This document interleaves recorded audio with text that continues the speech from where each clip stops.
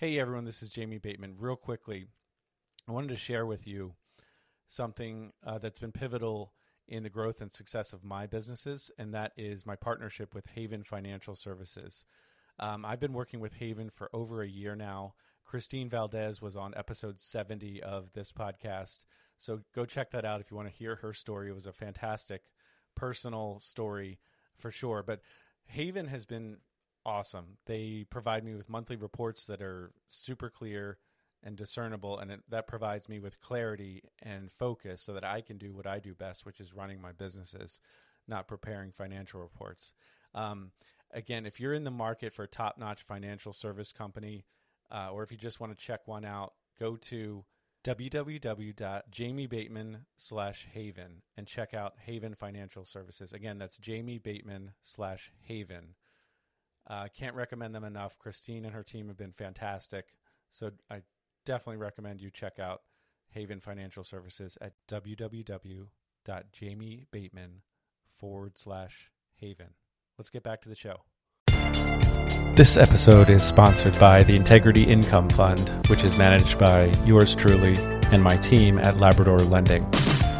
The Integrity Income Fund is for accredited investors. It aims to pay an 8% preferred return and an 8.5% preferred return for early investors.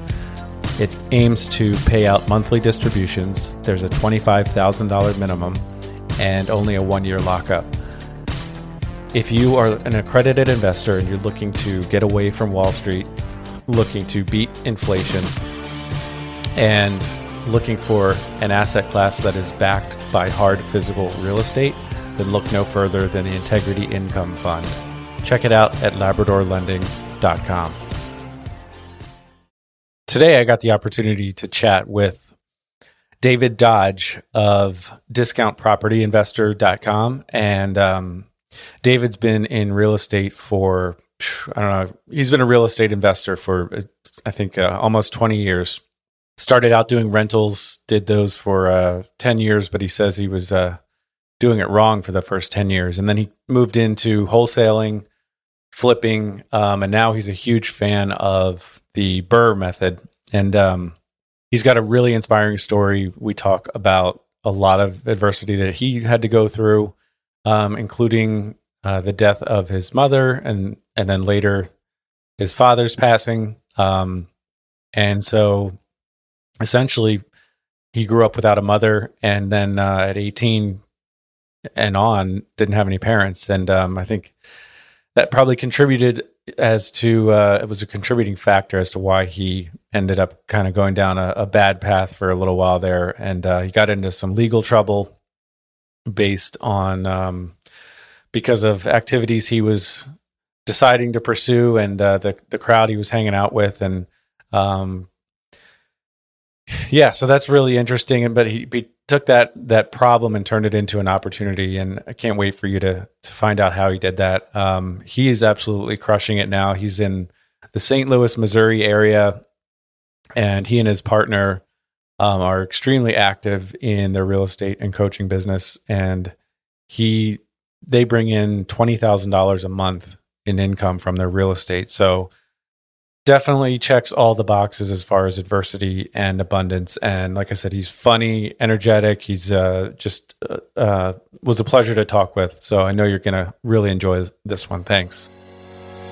Inspiring stories of real people overcoming incredible odds to live life to the fullest. We are all guaranteed to face hardships. How will we handle the adversity? Join us to be moved by everyday people who have turned poverty into prosperity and weakness into wealth.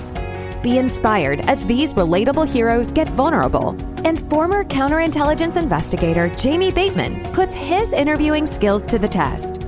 Restore your faith in humanity as you experience true Cinderella stories of average people, turning surreal struggle and deep despair into booming businesses and financial fortune. Take ownership of the life you are destined to live and turn your adversity into abundance.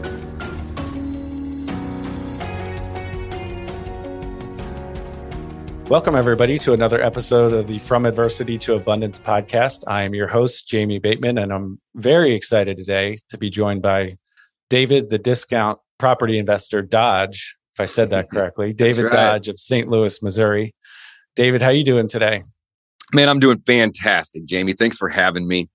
I'm excited to get this opportunity to share some value with your audience this morning. So I'm really, really grateful to be here. Awesome. So I know your name is out there already a good bit in the real estate space and entrepreneurial world, if you will. But for those listeners who are not familiar with you, who are you and why should we listen to you? Yeah, great question, man. Why should you guys care, right? So my name is David Dodge. I am the Discount Property Investor. That's the name of my entity, Discount Property Investor. I've been buying real estate for about 18 years, done about 1,000 transactions. But the thing is the first 10 years, I did it wrong. And over the first 10 years, I basically bought a house a year. And I bought rental properties. That was kind of what I wanted to do when I first started. Yep. And at the end of 10 years, Jamie, I had 12 rentals. So I got lucky 2 of those 10 years was I was able to buy 2 houses in a year versus 1 house in a year. Right. And, the way I was going about doing it for the first 10 years, again, very passively, was I would locate an agent first. And then the agent would help me find a property. I was getting ready to say a deal, but they're not deals. Right. They'd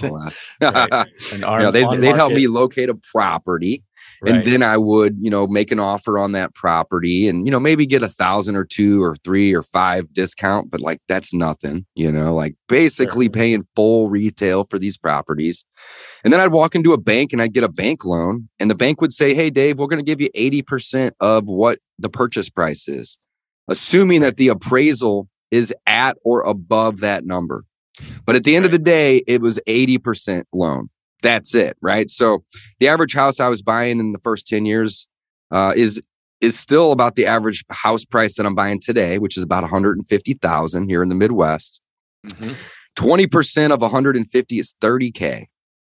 So I had to put down $30K 12 times over the first 10 years. That's $360,000 that I either had to save up to put down or in the very, very beginning for the first 2 or 3 that I did, I borrowed the 30 grand and then got a bank loan. And then I paid the 30 grand back over the course of a year or 2 or 3, right? So the way I say it, slow process, very slow. So the reason I say that it was the wrong way is because it's slow, like you said, and it requires you to have 30 grand to put down on a $150,000 property.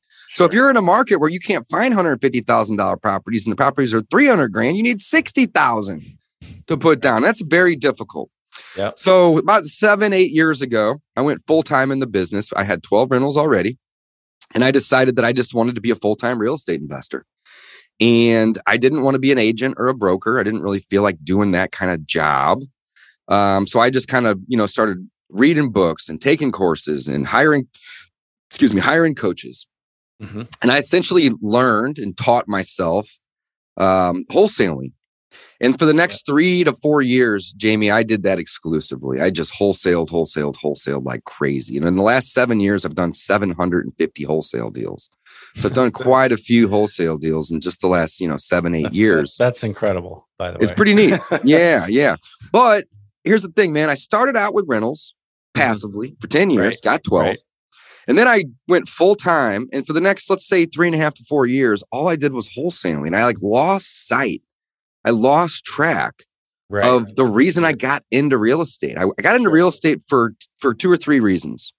Number one, I wanted to have passive income, right? Because I wanted financial freedom. And I knew that having passive income would allow me to have both financial freedom, but also time freedom, right? So I wanted to stop trading your time for money. I want to stop trading my time for money, right? And then number 2, I am terrible at saving money, like the worst, the worst, right? So whenever I go buy a rental property and I put money into it or I borrow money to get it, and then I pay that money back, it's like a forced savings account.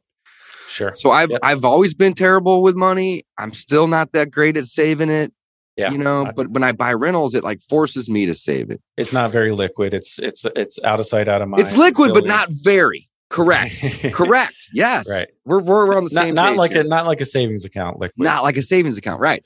So, about I don't know. I guess, another let's just say 3.5 years. I did that full time. So then the following 3.5 years, I had the epiphany. I woke up and I'm like, man, I got into real estate to be my own boss and to save money and to build wealth and to create passive income. And I'm not doing any of that. I'm just wholesaling. I'm making a good living, but man, so I pivoted back into buying rentals. But this time I decided to try to figure out and learn a way to do it that didn't require me to put down 20%, or in my case, because I'm buying $150,000 properties, 30 grand. Mm-hmm. And I stumbled across the BRRRR method. Okay. And I didn't create the method. I didn't invent it. I have written a book on it. Okay. There's other books written on the topic. I'm not the only guy by any means. Brandon Turner likes to take credit for and that's fine. Yeah, I'll give Brandon the credit. I know Brandon. I've met Brandon. He's a great guy. Love Brandon. Yeah. Right. No, and he didn't invent it either. No, he didn't invent it. No, but he coined it, maybe that term. But he was the first guy to write a book on it, probably. Right. Yeah. So, but no, I've done it as well. It's some version of it. That's I have rentals as well, and that's really the primary method that my wife and I have used for our rentals. It's super powerful. So, there's no perfect strategy. There can be, if you don't know what you're doing, you could get in trouble. But so you it sounds like you now are at a point where you've blended, and correct me if I'm wrong, but you've blended multiple strategies that you've kind of had mastered over those really decades, actually. And now you're kind of being more intentional about how you're approaching your own business, and you're able to hang on to a lot of these properties that you otherwise would have wholesaled before. And that's a great. Okay, so check this out. So the first 10 years, I wanted to be a landlord, but I still had businesses and jobs and whatever it was. Let me turn this on focus mode here. And it was very passive. So then I went full time, and I spent 3.5 years roughly wholesaling. But I wasn't buying rentals, but I built a skill. I built the skill of marketing to sellers, negotiating, putting properties under contract, and finding partners to sell them to. So all of those skills that I earned were massively helpful, right? Yeah. So then, after that 3.5 years, let's just say 3.5, that's just a simple, easy round number. Sure. The preceding 3.5 years that leads me to today. Right. I'm still wholesaling, but we've changed the mindset, and now we're going to keep the best deals that we get from our marketing efforts, and we're going to wholesale everything else. Yep. So we literally have a saying, keep the best, wholesale the rest. So you can cherry pick. Yep. And we cherry pick. So what we're doing now with the ones that we're cherry picking and we're keeping is we're using the BRRRR method. And for those that aren't familiar, BRRRR is an acronym. It's B with 4 R's. It stands for buy, rehab, rent, refinance, repeat. Yeah. Very, very simple strategy. If I was to define what the BRRRR method is, my definition is simple. It's a strategy that we real estate investors use to acquire assets with little to no money very rapidly. That's the way I define it. Sure. And the way that the BRRRR method is so beneficial is because it doesn't require me to bring in 20% like in the past, or 30 grand to buy a property. But we do we have to go through this whole process to be able to do that. So I'm going to shorten it, and we can, elaborate a little later if we want. But what we do now is we find a deal just like we would if we wholesaled. We market, we find a deal, and then we offer to buy it just like we would if we wholesale, right? We put it under contract. Right. But instead of marketing that deal to the cash buyers, now we market that deal to our private lenders. And we have a couple of them that we work with, 7, 8, 9 of them. And we have some hard money lender friends that we work with as well, but it's a little bit more expensive using hard money than it is private money. So we market the deal to our private lenders, but not for sale. We market the investment opportunity to them. And they say, hey, Dave, we'll lend on this one. We want 12% annual, no points, hopefully. And we're like, yeah, no problem. We're only going to borrow the money for 3 or 4 or 5 months anyway. So 12% isn't the total amount. That's an annualized figure. So we'll buy the property with the private or hard money lender, and then we'll also borrow an additional 20, 30, 40 grand, whatever we need to rehab it. So the first letter in the acronym of BRRRR is B, buy, but you got to buy it at a discount, folks. You got to buy it at a discount. I'm going to say it a second time. It's so incredibly important, right? Yeah. So then we rehab the property, and we use the same money that we got to purchase it, a little bit more from that lender typically, right? Occasionally we'll have to bring a second lender in, but 95% of the time it's the same lender. One lender. Got it. One lender, right. Okay. So then we'll rehab the property. Now, rehabbing the property does a bunch of stuff. It increases the value. It allows you to rent it for more money. It allows you or helps you get it rented quicker. Sure. And it reduces a lot of the capital expenditures, CapEx, hopefully for 5, 7, maybe even 10 years. So when we're buying these properties and we're doing these rehabs, we love the big ticket items. In fact, those are the first things we typically do. Roof, windows, siding if needed, HVACs, flooring, and then we'll look at the kitchens and the bathrooms and the walls. But that's the last thing we look at. We want to do the big items first because those are the items that cost a lot of money. And down the road, 5, 7, 10 years, we don't want to have a $7,000 turnover cost. We want to keep it low. So the rehab, it does a lot for us, right? Then we get it rented, and then we go to the bank. So I'm still going to the bank like I did in the beginning here, Jamie. Yeah. But now I'm not going to the bank. In the beginning, I was going to the bank asking for them to help me buy a home. It was a new loan. Yeah. Sure. It's a new loan. It's risky for the bank. There's a lot of underwriting that's required. Yeah.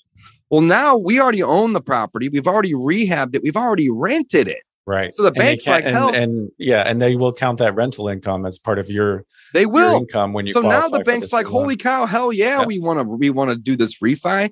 Yeah, we like this house. Yeah, it's been rehabbed and it's already rented, so it's not a liability. It's actually an asset. Yes, Dave, we would love to refi this. Well, they still do the same 80%, but here's the kicker, folks. I'm not going in buying a property that the purchase price is equal to the appraised value. That's how I did it in the beginning. There was very little capture of equity. If anything, it'd be a couple grand, right? Sure. Because, the bank, the appraiser is going to say, well, what are you offering to buy it at? You're offering to buy it at 160. Well, my job is to tell you what somebody else would pay you for it. And you're offering to pay 160. So it's probably worth 160. I mean, their job's very easy on the purchase side. It's very easy. That's literally what their job is what is your opinion of value? Well, when you buy a property at a discount, you fix it up, you get it rented, and then you walk into the bank and you say, I want to refi. They don't care about your purchase price anymore. That number is irrelevant. Sure. What matters now is what's the damn thing worth? So let's send the appraisal out. So the goal with us now with the cherry picking, keep the best and wholesale the rest is can we be all in with purchase and rehab? All in of what the appraisal comes back at, which is a guess. But can we be all in at 80% or less? And if we can, which we've done about 200 times now, I think I'm at like 197 BRRRR deals. Wow. So call it 200. Then you've got if we can be all in at or below 80% and the bank lends 80%, we can acquire the asset with no money. No money. And oftentimes I can pay the lender back 100% with the interest. And I can use the loan to do it all to where I don't have to come out of pocket $1. So the average amount that we started with, I started with to buy a rental was 30 grand. And over the last 3.5, 4 years, I brought that average down to $1,200. So after, 4 or 5 months of cash flows, you don't have any money invested into the asset. Your returns are infinite. It's amazing. That is awesome. So, okay. Yeah. And I definitely want to dive into that more later. That is super powerful. I mean, you've got no money in the deal or very little. And then I think the key thing with there's several key things, but the last R is repeat. Oh, it's the repeat. And so it's like, that's critical. Whereas your first 10 years, you weren't repeating until 12 months later because you had to save up all that cash to be able to put down that down payment. With this BRRRR method, you can repeat immediately and you can go find as soon as you have a deal, good to go.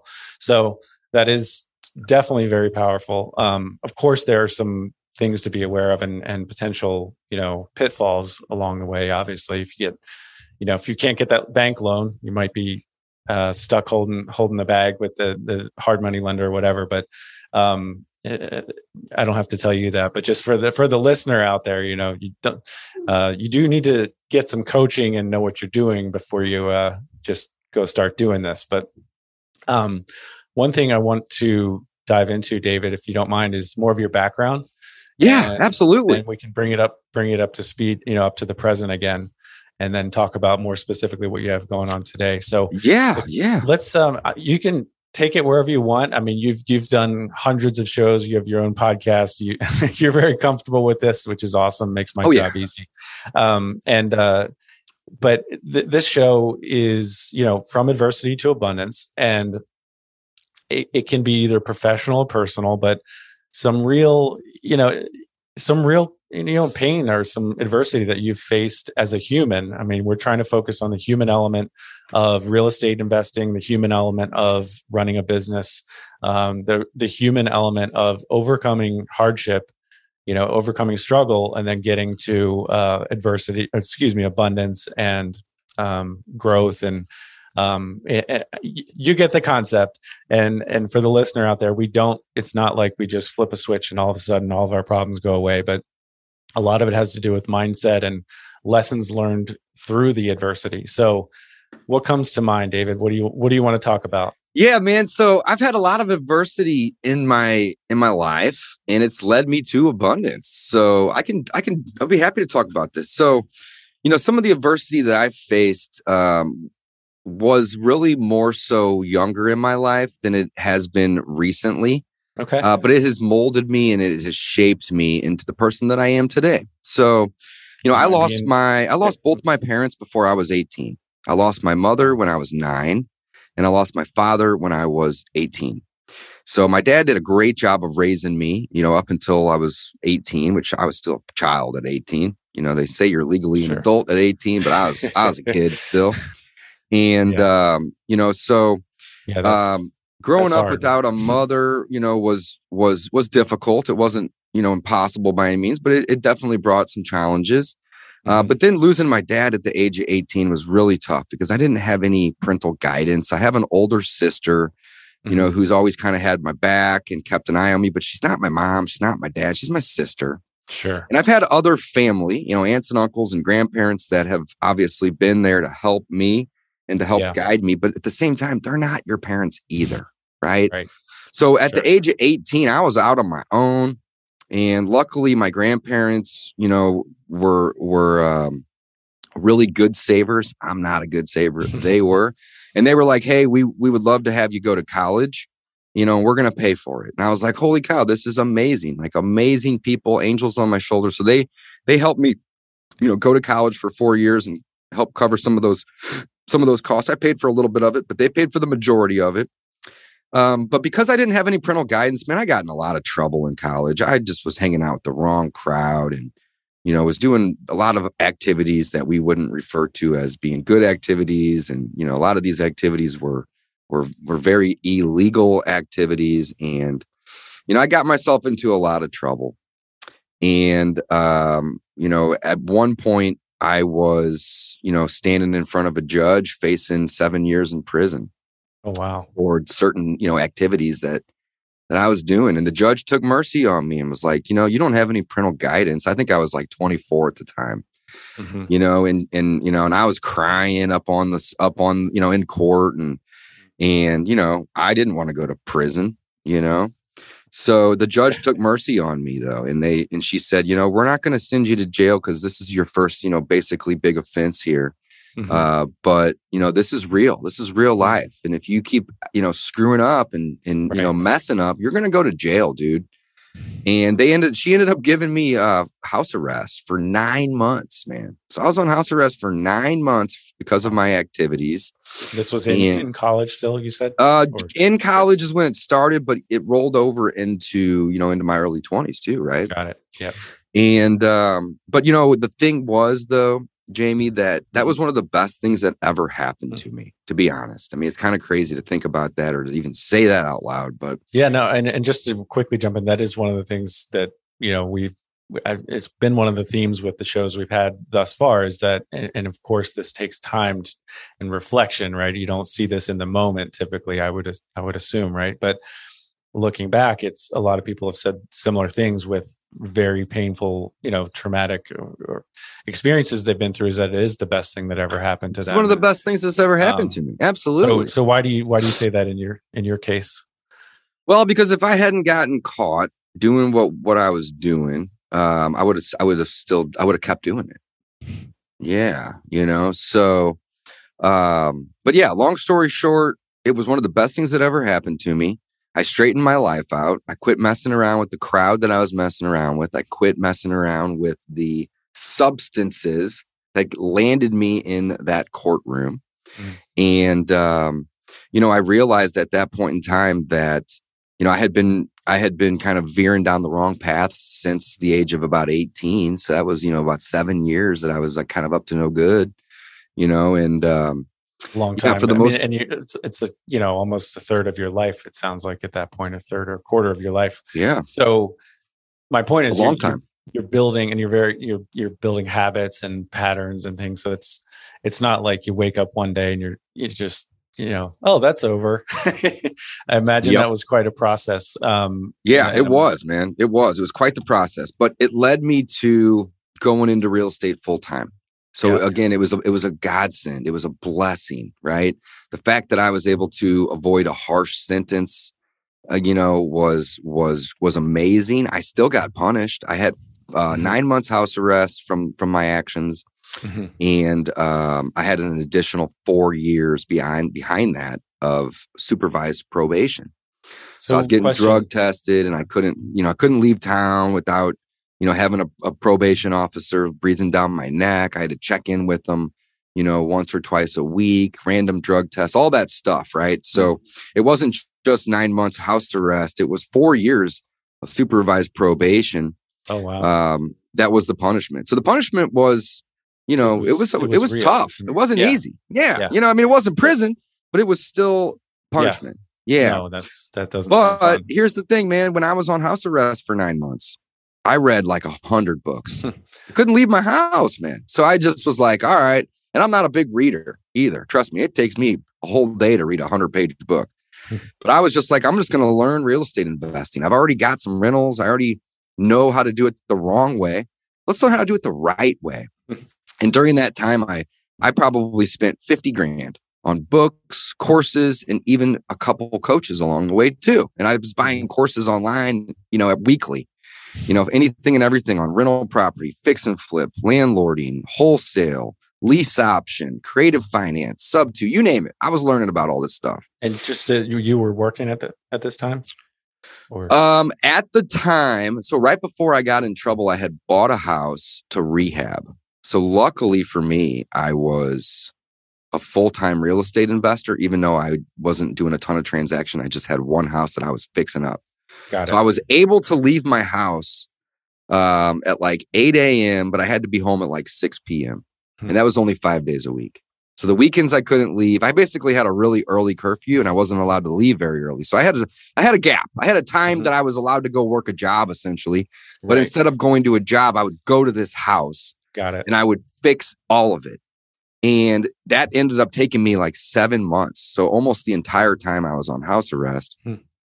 But it was such a great opportunity to learn how to do plumbing, how to do roofing, how to install windows, how to do flooring, how to put in cabinets. Like I had friends that would come help me that I'd pay, but I didn't hire anybody ever like, hey, I need you to do my kitchen. It was always like, I want to learn how to do the kitchen. You know how. So I'm going to hire you, but I'm going to be your assistant, like it or not. And they were like, okay, you're still going to pay me? And I'm like, yep, I'm still going to pay you, but I want to be there every second of the way to see how you're doing this and learn the process. Sure. So I did kind of have a job. It was a self-employed job at the time. Right. Understood. But for the most part, that opportunity led me into education of learning, what not to do, which I had been doing for 10 years, and how to market direct to seller. I did my first wholesale deal, while I was, dealing with that. And once that I was, able to leave my home again, freely, I went and got an office and partnered up with a couple of my buddies. And we just started marketing like crazy. Direct mail, cold call, cold text, bandit signs. I got some radio ads running.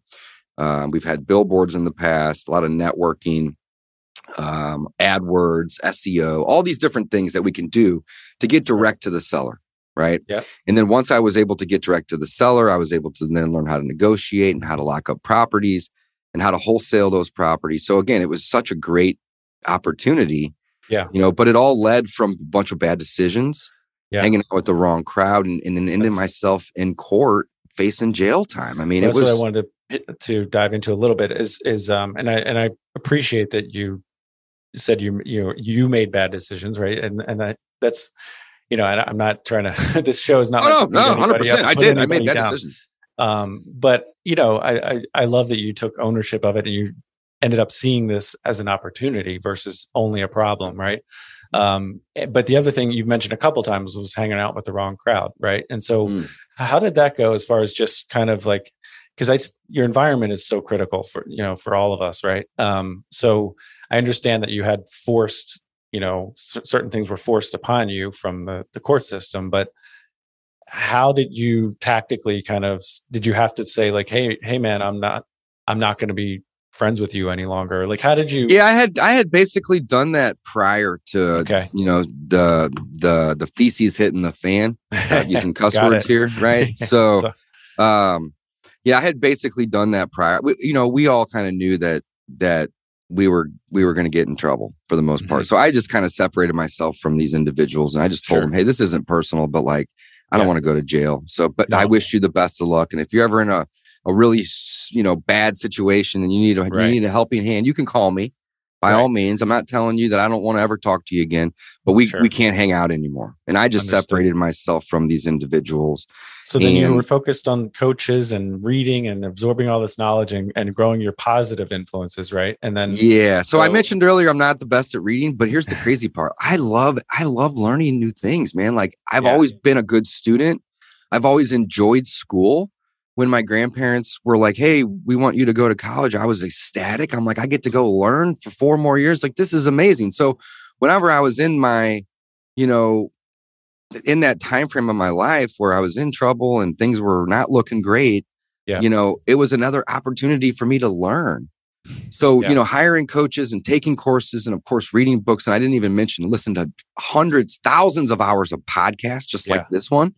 Right. And learn from other individuals who were already wholesaling and already had hundreds of rental properties. And just picking up little gold nuggets along the way. I love to learn. I'd love to learn then. I love to learn now. Yeah. I'm the same way. So, I mean, it was one of these things where it was like, holy cow, I dodged a bullet. And then now I get to learn. Like, this is, I mean, it was a lot of bad things that happened all at once, but then it was like a lot of good things that came from it. And that's really where the abundance came from. And I have a lot of abundance in my life now. I've done 1,000 transactions. I got about 90 rental properties. We bring in about 20 grand a month in passive income from our rental portfolio. Now, just to be clear, when you say we, and it, we don't have to get into specifics if you don't want to, but is that who's we? Who is we? My partner, Mike, and I. Okay. That's amazing. That's awesome. That's really impressive. You're like, you clearly are not afraid of hard work. Clearly like learning and growing and the abundance mindset.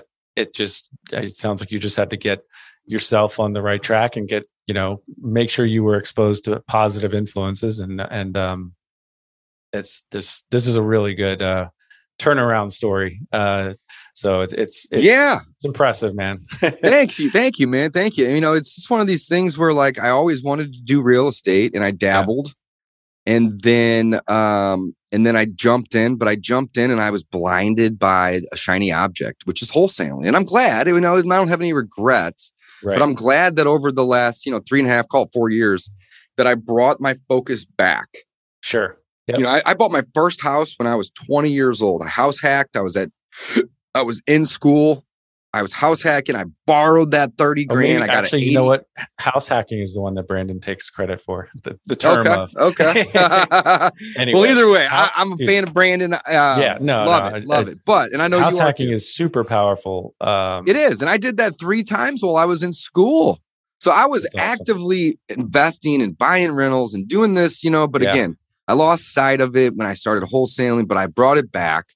And, at this point, our goal is to acquire rental properties that are assets that we can use the BRRRR method, and we can use the BRRRR method to get into these with very little to no money.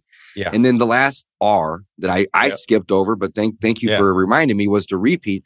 And now it's so scalable. So now, we can go pick up 5, 6, 7 houses in a month where I was Awesome. doing one, maybe two in a year, in the beginning.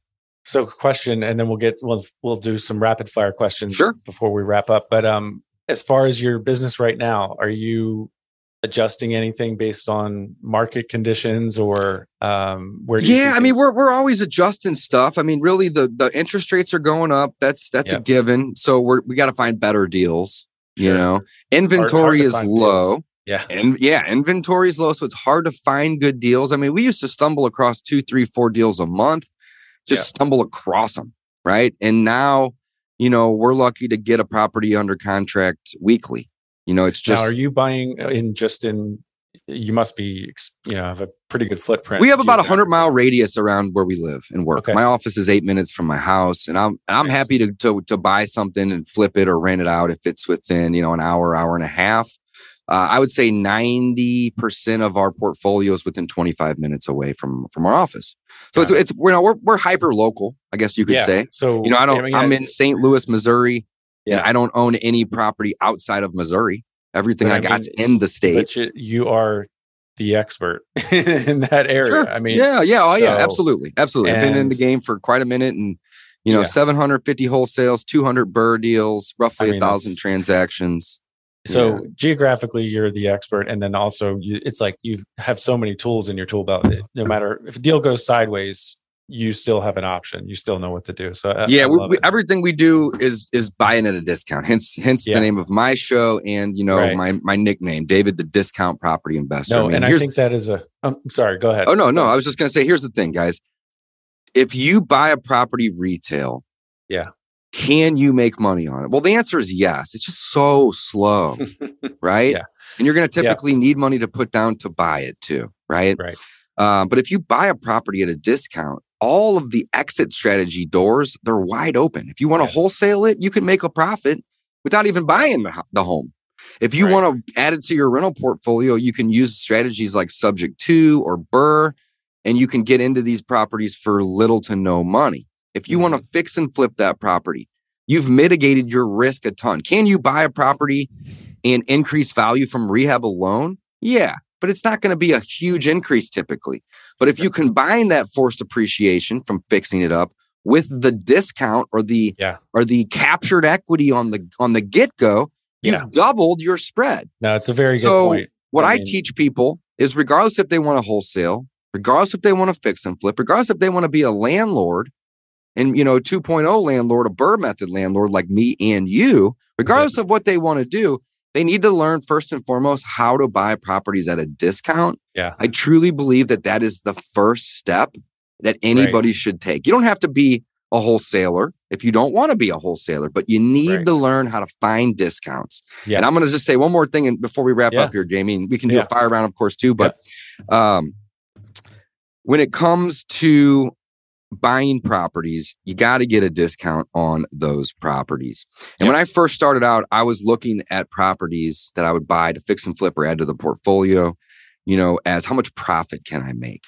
And I don't look at it that way anymore. Now I look at it, am I buying it at a big enough of a discount where I can screw up 2, 3, maybe even 4 times and still make a couple dollars or even break even, right? So at this point, I've pivoted my mindset to, is the discount deep enough to where my bookkeeper could manage the rehab and screw it up and I'd still make money on the deal? That's pretty good. So you got to learn how to buy at a discount. Oh, here's the point that I was trying to make. Yeah. We're good. That's all good. We'll go with that. The same thing applies so we're mostly focused on mortgage notes. I mean, rentals are an important part of my own personal portfolio, but same exact thing applies. And you can get into the argument of, so the way I look at both of our businesses really is it's three parts. One is raising capital, and you talked about that with hard money and private money, and then the bank. The other is finding the deals, and the third part is managing the assets, right? And so, but if you don't buy a mortgage note at a good enough discount, you just put a ton of stress on yourself to make something out of nothing. And it's the same philosophy and concept is true in notes. If you don't buy at a discount, there's a good chance you're screwed. I mean, or you're just not, there's nothing there. So why not set yourself up for success? I mean, I think Warren Buffett has the same philosophy. It's all about the buy, right? Yeah, value investing. Value, exactly. Buy it at a discount, and then you can make money. So, here's the point I was trying to make, and I literally slipped my mind twice, but it came back to me. We've averaged about 100 purchases a year. Last year we did 160, which is a little crazy, but we've averaged at about 100 purchases a year. And the point that I want to make is, 2 or 3 out of 100 come from the market, like the MLS on market. Okay. The other 97, 96, 98, whatever that number might be, let's just say 97%, that's probably a good number to use, come from direct to seller marketing. There's no agents involved. Sometimes there may be, but they're not on the market. They're direct to the seller. And what we do as investors is very simple. My way of defining it to a newbie is this. We exchange convenience for discounts. That's it. That's the simplest of definition of what real estate investors do. If you want to go buy a property retail and fix it up and try to make a profit, go for it. You're not going to make that much money typically. Right. Right. But if you buy it at a discount, you might not even need to fix it up to make money on it. Right. Sure. But the best way to buy discounted properties is go direct to the seller, find sellers that have problems, right? Find people that are distressed or they have a distressed home, or the holy grail would be to find a distressed person that has a distressed property. And you offer them convenience. So you help them. I mean, at the end of the day, we're helping people, right? We're solving someone else's problem. Yeah, we're saying, hey, we'll take this off your hands. We'll pay you for it too. Now, we're not going to pay you full retail because this is a business. And by definition, business means the act of making money. So, of course, we're doing this to make money, right? Of course. But we're offering convenience to people in exchange for discounts. That's it. It's so simple. So if you are brand new and you're listening, understand that. Yeah. Understand that this is a marketing business before it's an investing business. And then number 3 is you make your money when you buy, you get paid when you sell. It's really, really good. All right. We're going to fly through a few questions and wrap it up. What's something that people misunderstand about you? Oh man, I'm a clown. I like to laugh and have jokes, and I like to love life. So I think sometimes they think I'm a jokester out the gate, and it's just like I just want to make people laugh. Right. So that's good. All right. If you could have coffee with any historical figure, who would it be? Meaning that they've already passed away? They could be alive. Anybody. I'd say Elon. No, Elon's the best we got on the planet. He's the best. So I would love to be able to meet him. That would be cool. I just saw. Did you see his ending the work from home thing the other day? Yeah, I think it's amazing. Yeah. Like, if you don't come here, if you're not here physically, we'll just assume you're not working. We'll just assume you're not working. Yeah, I love it. I think you worded it perfectly. He is incredible. It's amazing. All right. If you were given, let's say, $20 million tomorrow, what would you do with it? Oh, I'd park it because I'm terrible at saving. I'll tell you that. So here's the thing. I would much rather have income coming in monthly or quarterly than a big nest egg, because the nest egg you can spend, you can blow it. Sure. But the income, if it comes in routinely, like for instance, our rental portfolio pays us about 20 grand, my partner Mike and I, we can go blow every nickel of that. And then on the first of the month, the next month, we got 20 grand more coming in. So that's awesome. What I would do with that money is I would buy real estate, I'd park it, and I would try to get my passive income up to, 800 grand, $1 million, $1.5 million, whatever it would equate to, because then it's impossible to go broke. Every month you get more money coming in. So to me, it's never the big number, which is most people's goal. You would turn that into cash flow. Turn it into cash flow. Yeah. Having a big number in one spot scares the hell out of me. It's going to be gone. So what's a challenge that you're facing in your business right now? Finding good deals, man. Inventory is light. Yeah. Got it. In your opinion, you've already covered some of this, but in your opinion, what's one of the most important personality traits for someone to be successful in your industry? Okay. So any industry, definition. You're saying it. Yeah. So I'm actually going to build on that. Industry. Got it. All right. My definition of success comes down to 3 words: consistent, persistent, action. I literally interviewed a 17-year-old last night. He's one of my coaching students, and he just got his first wholesale deal. He made 11 grand. And I said, what was the main thing that you took away from my coaching? And he said, you got to be a persistent SOB if you want to do deals. And I said, yep. And I asked him, I said, how many times did you touch that seller with a phone call, a text message, an email, just a touch? And he said, at least 40. Wow. And I go, you know what a newbie would do? 2 or 3 and then stop. Sure. That persistence allowed you to do a deal. So in real estate, to answer your question, persistence. Yeah. And in anything in life. Yeah, sure. It's persistence, guys. You can't be That's great. weak. You got to be persistent and consistent, like you said, and an action taker. So all the above. Awesome. Yeah. Consistent, persistent action is the equation that equals success, guys. It is. No matter what you want to do, you can't quit. You got to be consistent. And you got to be persistent about it. Yeah. And it doesn't mean you never pivot. You talked about several pivots you made with your. Oh yeah, we pivot all the time. Yep. Especially with marketing. If marketing's not working, then we stop and we find another thing to do all the time. All right. What's a movie that you'd recommend? Ooh. You ever watch movies? Yeah, I love movies, man. I would say I just saw the new Top Gun. It was amazing. Love that. Nice. Yeah, check that out. What other podcasts do you like? You have your own, right? So I host the Discount Property Investor Show, and I also host Wholesaling Inc.'s podcast one day a week. Okay. So I love both of those. I'd recommend those. So that's how I met you is through Brent, who interviewed me on that show last. Yeah. It's not great out yet, team of people over there. Great team. So I would say those two would be my 2 faves, just because I spend a lot of time working on both of them. Perfect. 2 more. How do you like to serve others? I like to serve others by showing them that they have more value than they think they have or they know that they have. And I like to make them laugh because it just brings joy to their life. Love it. All right, last one. And you've touched on this, but where can our listeners find you online? Yeah. So discountpropertyinvestor.com is my main website that hosts my podcast. If you guys are looking to learn more about the BRRRR method, that's really my passion at this point.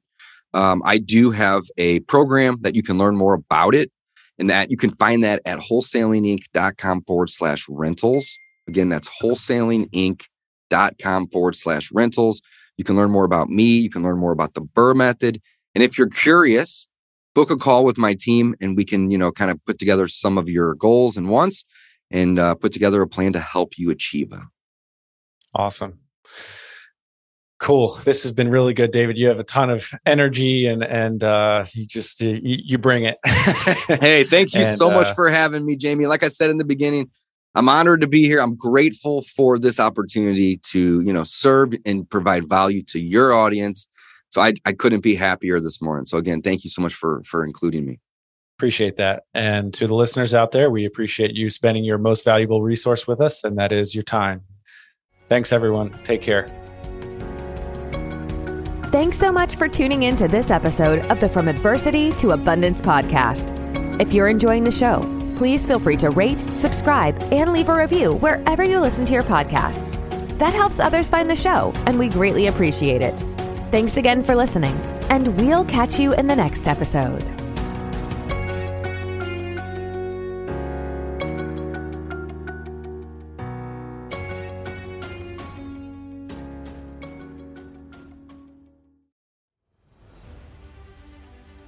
Hey there, it's Jamie Bateman. Ever felt boxed in by life's challenges? Dive into my new book, From Adversity to Abundance, Inspiring Stories of Mental, Physical, and Financial Transformation. Available now on Amazon. From a former bank robber's redemption to a young entrepreneur's victory over hurdles, these stories are not just inspiration. They're the roadmaps to your transformation. Whether for you or as a powerful gift to friends and family, especially those who might not tune into podcasts, this book is a beacon to a life of abundance. Ignite that inner fire and set your course to the life you've imagined. Purchase yours today on Amazon and light the path for someone you love.